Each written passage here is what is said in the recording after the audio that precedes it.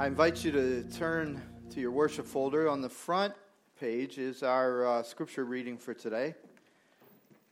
We're studying in the first letter of John, chapter 4, verses 13 through 21. I like it when we read God's word together. Let's do that. By this we know that we abide in him, and he in us, because he has given us of his Spirit. And we have seen and testified that the Father has sent his Son to be the Savior of the world. Whoever confesses that Jesus is the Son of God, God abides in him, and he in God. So we have come to know and to believe the love that God has for us. God is love, and whoever abides in love abides in God, and God abides in him. By this is love perfected with us, so that we may have confidence for the day of judgment, because as he is, so also are we in this world. There is no fear in love, but perfect love casts out fear. For fear has to do with punishment, and whoever fears has not been perfected in love. We love because he first loved us. If anyone says, I love God, and hates his brother, he is a liar. For he who does not love his brother, whom he has seen, cannot love God whom he has not seen. And this commandment we have from him: whoever loves God must also love his brother. Now, one of the perhaps legends or just old thing that is said about the Apostle John is that he was dearly loved by the church. That here was a man who, in his teenage years, gave up everything, gave up his family's business, gave up the direction of his life in order to follow Jesus, and he became the beloved disciple of Jesus. He went through persecution. He got chased out of towns. He was exiled. He was put into a place all by himself in some ways. I mean, this man, through thick and through thin, through the difficult times and the good times, he followed Jesus till he died. And they said that the church loved just to hear his voice. Even when he was, very old, perhaps blind, they'd bring him up to the pulpit because they just wanted to hear his voice. And what we're getting here in this chapter and in this letter, we're getting the summation of his apostolic life. We're getting the nuggets, the gems of his apostolic life. He wants you to understand that there are main things, and that those main things better be the plain things in your life. And the plain things are often the main things. So one of these things that he's telling us here, when he talks about you abiding in God and God abiding in you, he's saying that, basically here's the thing. That you have the possibility, that you have available to you everything that is true of the life of God living in you, and everything that's true of you living in the life of God. That it is available to you to have a right relationship with God. As a matter of fact, he's describing in these chapters what it means to be a Christian, what it means to have faith. And he gives three tests. He gives a test that I would call the truth test. Do you believe and know the truth? He gives a test that I would call the character behavior test. Do you live as one who has been changed by the truth? And then he gives the most important test, and that's the love test. Do you love as you have been loved? Let me just look with you for a minute at the truth test. He gives this test in 4 of the verses that we read. First, he says, do you believe that the Father, the first person of the Trinity, has sent his Son to be the Savior of the world?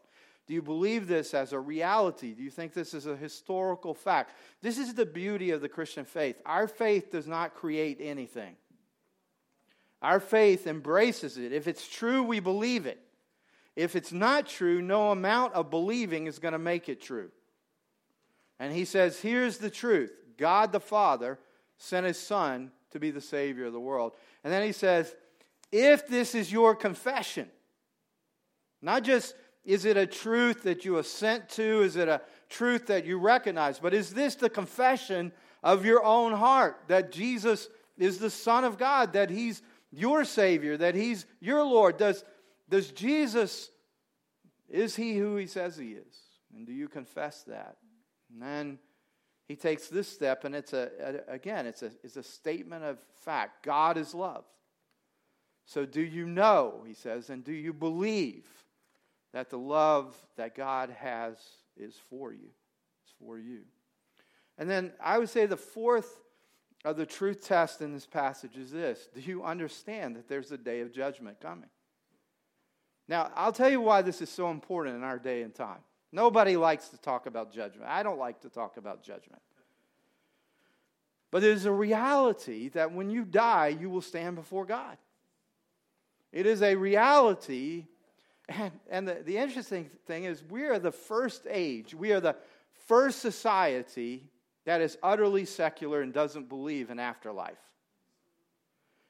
Now, here's what that belief does for you, is it makes you say things like that. It doesn't matter what you believe. It doesn't matter how you behave. See, when someone says to you, it doesn't matter how you believe, and it doesn't matter how you behave, they are expressing a necessary belief that they have. In other words, it does matter how you believe, because they believe there is no judgment. As long as you believe there is no judgment, then it doesn't matter what you believe. But you have to believe there is no judgment. But if you believe, as the Apostle John believed, as Jesus taught, that there is a judgment, then it matters everything how you believe. And it matters everything how you behave. Because when you come before God, it will all be revealed. Do you think it's bad when you see your complexion in a fluorescent light? You just wait till you see your life in the brightness of the glory of God. Moses could barely look at the back parts of God's glory. Isaiah was utterly undone just to see a glimpse of the glory of God. He began to rat us all out. He didn't just say, I have a man of unclean lips. He said, I come from a people of unclean lips. You know, you start to realize that when you're in the light of God's glory, everything is revealed. Nothing is hidden. Everything you thought you kept secret is now shouted from the rooftops. This matters.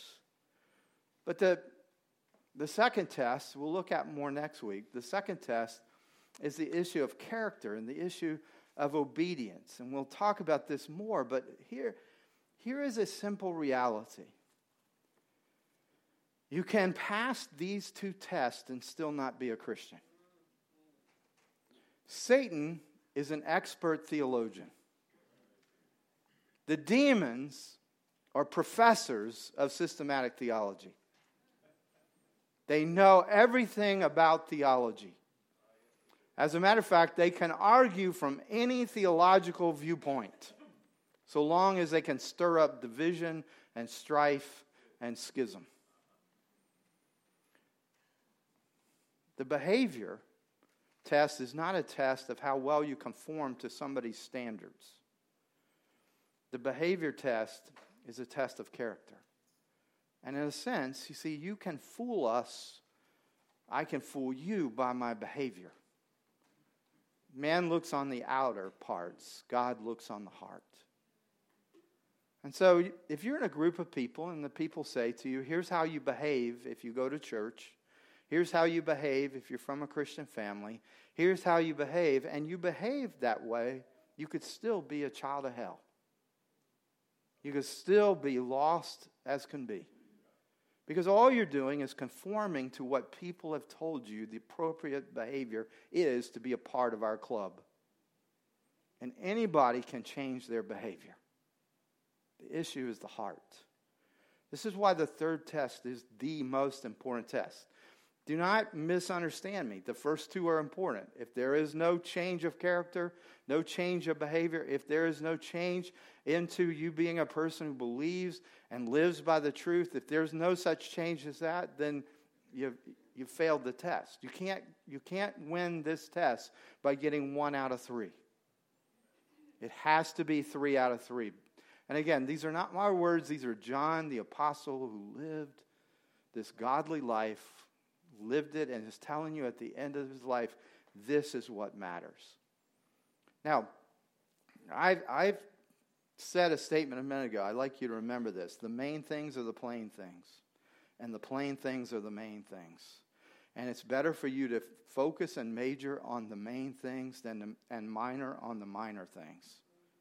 The main thing is God is love. And the main thing is that you are loved by God, not because you loved him, but because he first loved you. And then that expression of that love has to then work itself into your heart and into your life in such a way that you are radically changed by that love.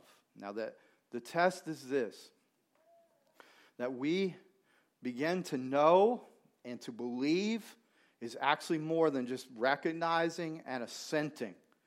In the Bible, the idea of knowing is an experience that transforms you.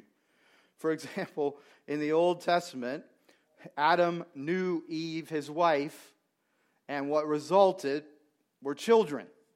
That's some superior knowledge. Okay, he knew his wife, and from that resulted children. In other words, knowledge is not simply a recognition or assent to some facts that you find agreeable. It is an experience, an encounter that changes your very framework. And you begin to put your trust, you begin to put your faith in that and saying, this is the main thing. That not that I love God, but that he loved me. That God himself is love. Not just that he has love, but that he really is love. And that to be in relationship with him is to experience all of his love coming my way. Now, it is essential that you understand that we're not talking about any love that you've experienced anywhere else. One of the distinctions is that the love of God, it says, produces in you an absence of fear. Every other kind of love that you will ever experience is tinged with fear. For example, when you feel affection, which is what most of us call love, when you feel affection, you can't help but be afraid it's going to go away. Because affection is always a because of. For example, if I say to my wife, I love you because you're beautiful, what happens if she's not beautiful anymore? Then she has to make herself beautiful so that she will be loved. For fear, she is not loved if she's not beautiful.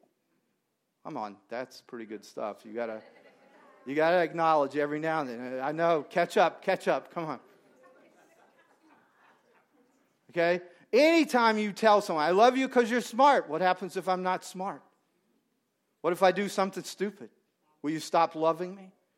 Even romantic love is fear-based. It's fear-based. Listen, one of the great songs of my youth was Will You Still Love Me Tomorrow by what? Roberta Flack, right? Am I remembering my pop quiz right here? Okay. Will you still love me tomorrow? You see what? I'm having this amazing romantic, perhaps even erotic experience, but I'm sitting there going, will you still love me tomorrow? Why? Because what if it's not so romantic in the morning? What if it's not what he thought it was or what she thought it was, and suddenly I'm out? See, it's fear-based. Even family love, in many ways, even though it's the closest to an unconditional love, even family love is often full of fear. When you go through a divorce, a little child says, did I cause this? Was this my fault?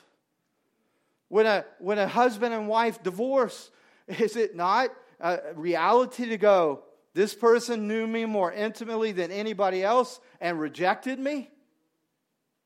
Is there not something wrong with me then? Do you understand? Every conditional love that you've ever known has fear in it.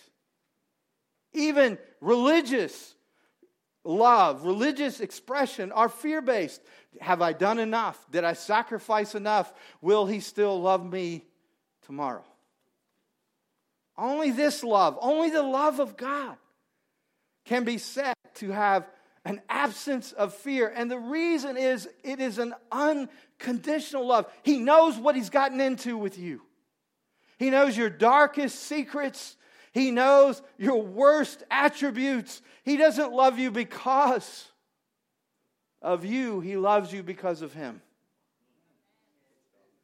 The cause of the love is not your performance. It's not your behavior. It's not your looks. The cause of the love is he is love. You can count on it. See, this is what John is saying, is once you've experienced true love, everything changes. Number one, you were made for this. You've been looking for it in all of the relationships, friendships, fellowships, even romantic relationships. You've been looking for it in all of these places. You've been looking for a place you don't have to be afraid. Listen to the context of this. The context is that when you appear before God in that judgment, you will do so without fear. You will do so without fear. Listen to me. If you can stand before God without fear, what is any man or woman to you? So there are 4 characteristics that happen when you understand the love. I started with 3 and found 4, so I forgot to go back and change it. Just in case you're looking at my PowerPoint. But the first one is this: confidence. We are confident that is what John says. We are confident that. See, when you have been possessed by unconditional love, when you have taken hold of the fact that you are truly, unconditionally loved, then what happens is that confidence starts to flow from you. Because, see, confidence flows from your inner self. True confidence flows from your inner self. And your inner self is the seat of and the source of your identity. Now, let me explain what I mean by that. Your identity has everything to do with how you perceive yourself as a person. It's your self-concept. Identity, when healthy, is the unity of your public persona and your private self. Identity links your past to your present. See, many of us do not have a true identity. We have identity disunity. In other words, we have a private view of ourselves and a public presentation of ourselves. We are one way in public, we are another way in private. When that is true, you do not have a true identity. Identity by nature means there's a unity, a coherency between your inner self and your public self. You will never be truly confident until who you are inside is reflected on who you are outside. As long as there is a presentation, even if it's an arrogant, braggadocious, confident-sounding presentation, it's still false. Because inside, you're still messed up, broken, hidden, shameful. It's why many of us alternate on the roller coaster of superiority to inferiority. Why we have such high highs and such devastating lows. It's because we don't have identity unity. We have identity disunity.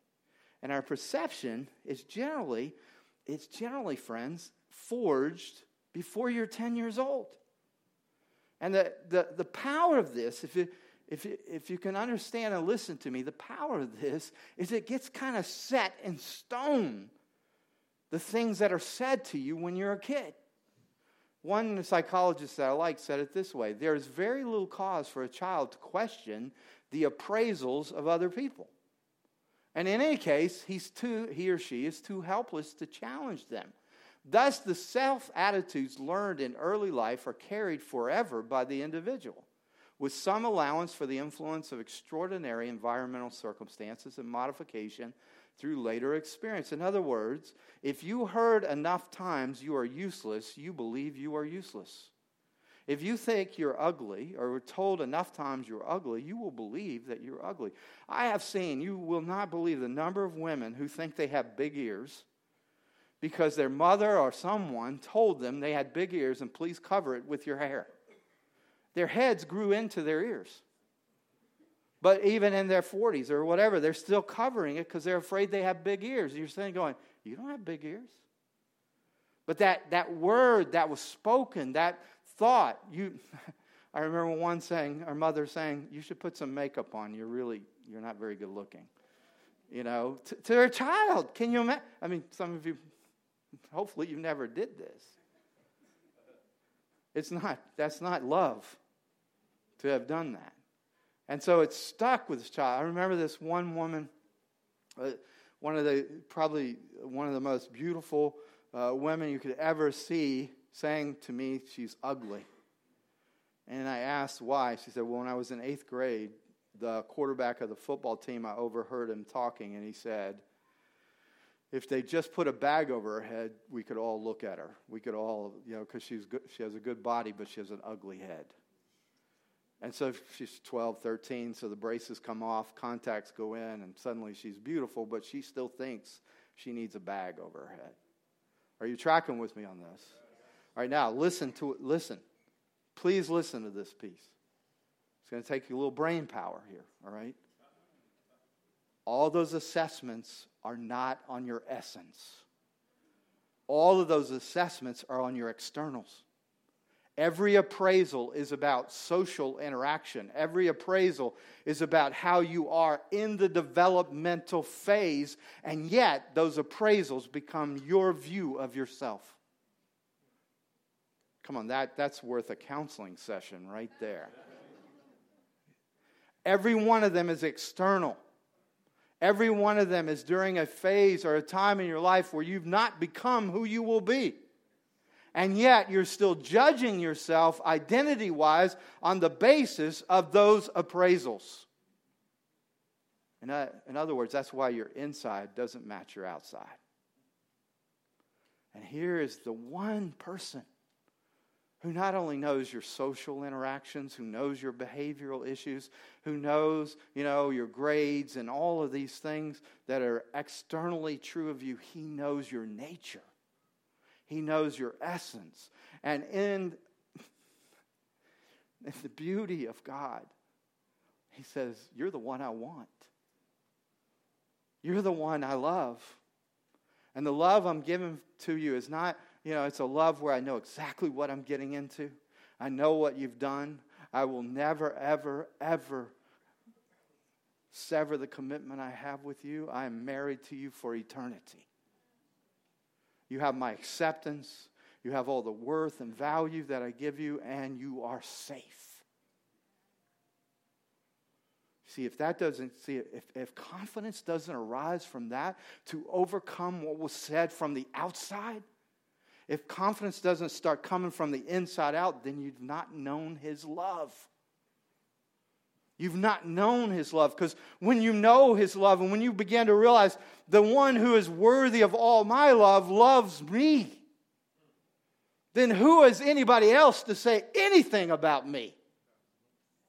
Your appraisals, your evaluations are poverty-stricken. He knows me from inside out, and He loves me from the bottom to the top. That's who I am.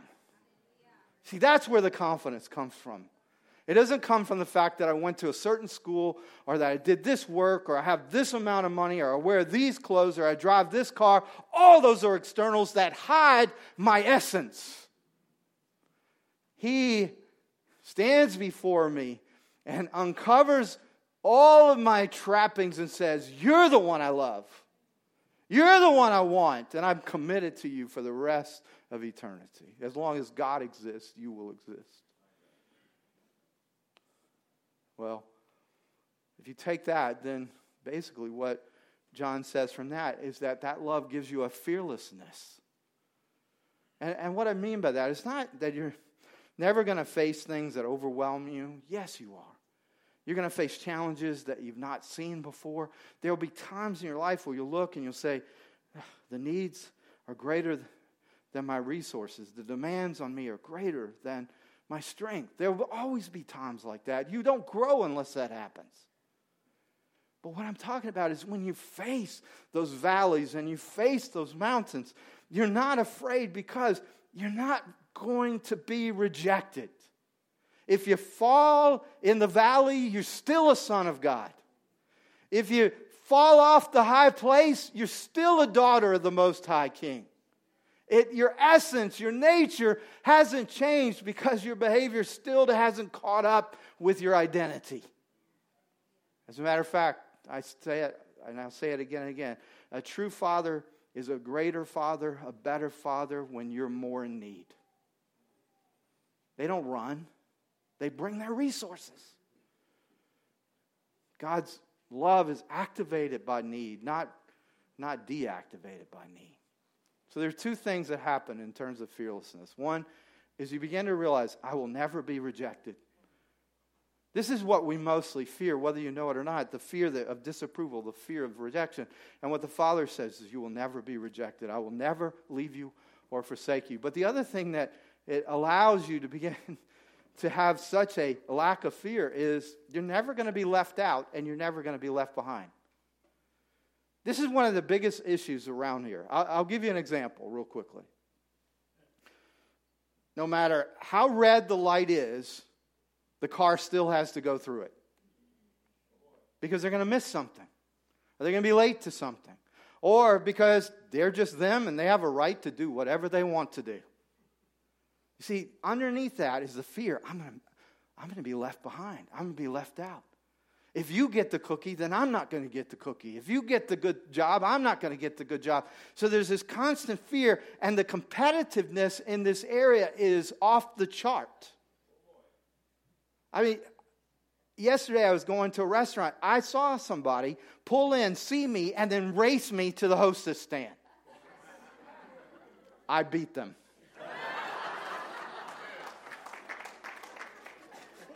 My wife goes, go ahead. I mean, the fear, you might be next in line instead of next in line.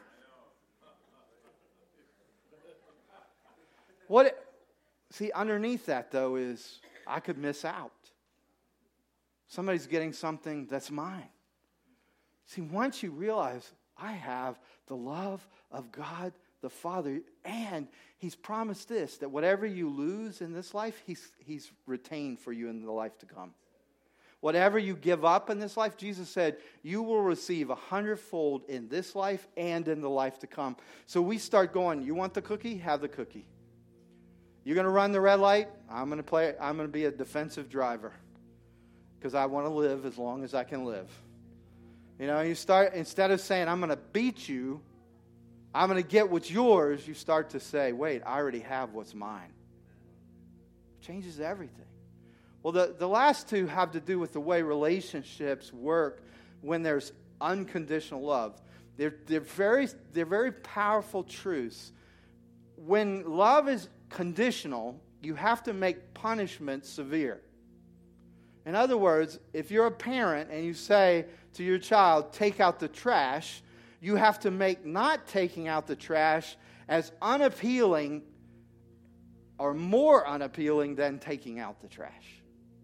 It's the case of conditional things. You have to punish someone so that they will do what you want them to do. Even sometimes we punish them this way. We say, if you love me, conditional, if you love me, you will do this. And sometimes we even say it this way, if you really loved me. You see, we're punishing them. We're saying to them, you're not even worthy of my love. You're not worthy of my attention. And then we often have behaviors to back this up. I won't talk to you now. I won't have sexual relationships with you now. I will not do this now. You will not have any of my money now. All of these, see, that's how we negotiate and navigate through conditional love. But what John says is because God loves you unconditionally, the fear of punishment is gone. So He's not manipulating you. You didn't come to church today? God's not going to... You're here, but those of you on the internet there... You know, if it was conditional love, the ones here will be so blessed. They'll get thousands of dollars this week. Everything will happen to them. And those of you who are not here, oh boy, watch out. Because that's conditional love, and that's how people have lived in church. And that's how pastors have controlled churches. By making it to where you are so afraid of punishment that you'll sacrifice anything in order to avoid punishment. Let me tell you, it's not Christian, it's not love, it's not from God, it's from hell. Because God is not the God who manipulates. Because He's the God of love. Manipulation is never love. Fear is never love. If you obey God out of fear, it does not count. Because it's for you. When you do anything out of fear, you're doing it for yourself. You're doing it to avoid punishment. You're doing it to get a reward. It's not love, it's a transaction. God doesn't need your fear. He wants your love. The last one is this, and I know I'm running out of time, is that fourth characteristic of unconditional love encountered by a believer is that you begin to be willing to receive. Now this might sound simple to you, but it's not. When you receive, you lose control. See, you know why most of us in here are givers? Is we learned early, when we gave, we were in control. When you receive, you're not in control. And if you get enough bad Christmas presents, enough things where you said thank you and then re-gift them at the white elephant gift, after a while you realize nobody knows me. Nobody understands my heart. No one gives to me that which touches me. And so you begin to say, it's easier to give than it is to receive because I give what I'm in control of. It is a scary thing, and this is where the love of God transforms you, where you begin to say, I can't be a giver of this. I can only be a receiver. I can't produce this. I can't fabricate it. I can't fake it. I either receive it or I don't have it. See, this transforms the way we do relationship with each other. And this is why John says, he says, if you can't love your brother whom you have seen, then you've never experienced the love of the God you've not seen. It is not about trying to be more loving. If you just try to be more loving, you'll just be more messed up than you were before. But here's how it manifests. You begin to, instead of loving people from affection, instead of loving them from romance, loving them because of obligation, you begin to love them in the way you're being loved. The Bible says it this way. It says, if you've experienced unconditional love, it will change the way you relate to everyone else. The Bible says, if anyone says, I love God but hates his brother, he's a liar. Listen to me. The church in America has been a liar. We have not loved our brother. We have loved those who are like us. We have loved those who are the same race as us, the same theology as us. But we have not loved in the way John says that we are to love. And part of our weakness is not because the love is unavailable. It's because we haven't repented of the love that we have lived in. You're not my brother because you're smart or you're pretty or because you're rich or whatever. You are my brother because you love Jesus and I love Jesus. It's not because we're looking into each other's eyes that we love each other, but because we're looking into our Savior's eyes, and the same love I see there for me, I see there for you. And then when I turn to you, I have that same love in my eyes. Do you know what? He delights in your uniqueness. He delights that you came from a different culture. He delights that you don't look like everybody else. He delights because He created you and you're His masterpiece. And when we get that, we look at each other with dignity and respect and love and we say, I'll die for you.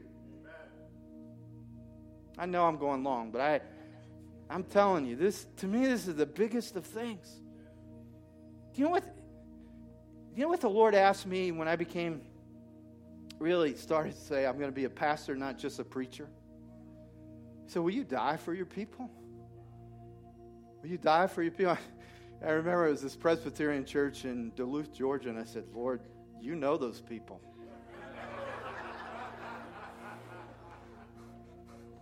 I'd like to see some of them die, but I'm not sure I want to die for them. I'm just being honest. And then all of a sudden, he broke my heart. And he broke my heart with his love for me. Because he started to remind me what a screw-up I am. How hidden I am. What a liar I am. What a charmer I am. How when I get to the end of my own strength and when I'm stressed out, I'm negative and I'm petty and I'm small. He reminded me all the times when I was a kid and I felt like an oddball and I just wished my teeth were straight and my eyes didn't need glasses and I wished I wasn't so skinny and I prayed I'd be 4 inches taller. And I think of all of that stuff and he goes, do you understand I was there loving you through all of that? And I knew every piece of that and I loved you. And see, all I'm asking of you today, I'm reminding you that it results in love for your brothers. I'm reminding you of that, but it doesn't start with love for your brothers. It starts when you look into the eyes of Jesus and you see how much he loves you. See, you will willingly die for your brothers when you're loved in this way. You will stop taking advantage of them. You'll stop being afraid of them. You'll stop competing with them, and you'll start going, you're my family. But you won't until you first get this piece. I am loved so powerfully. He knows me and he loves me. Will you stand with me?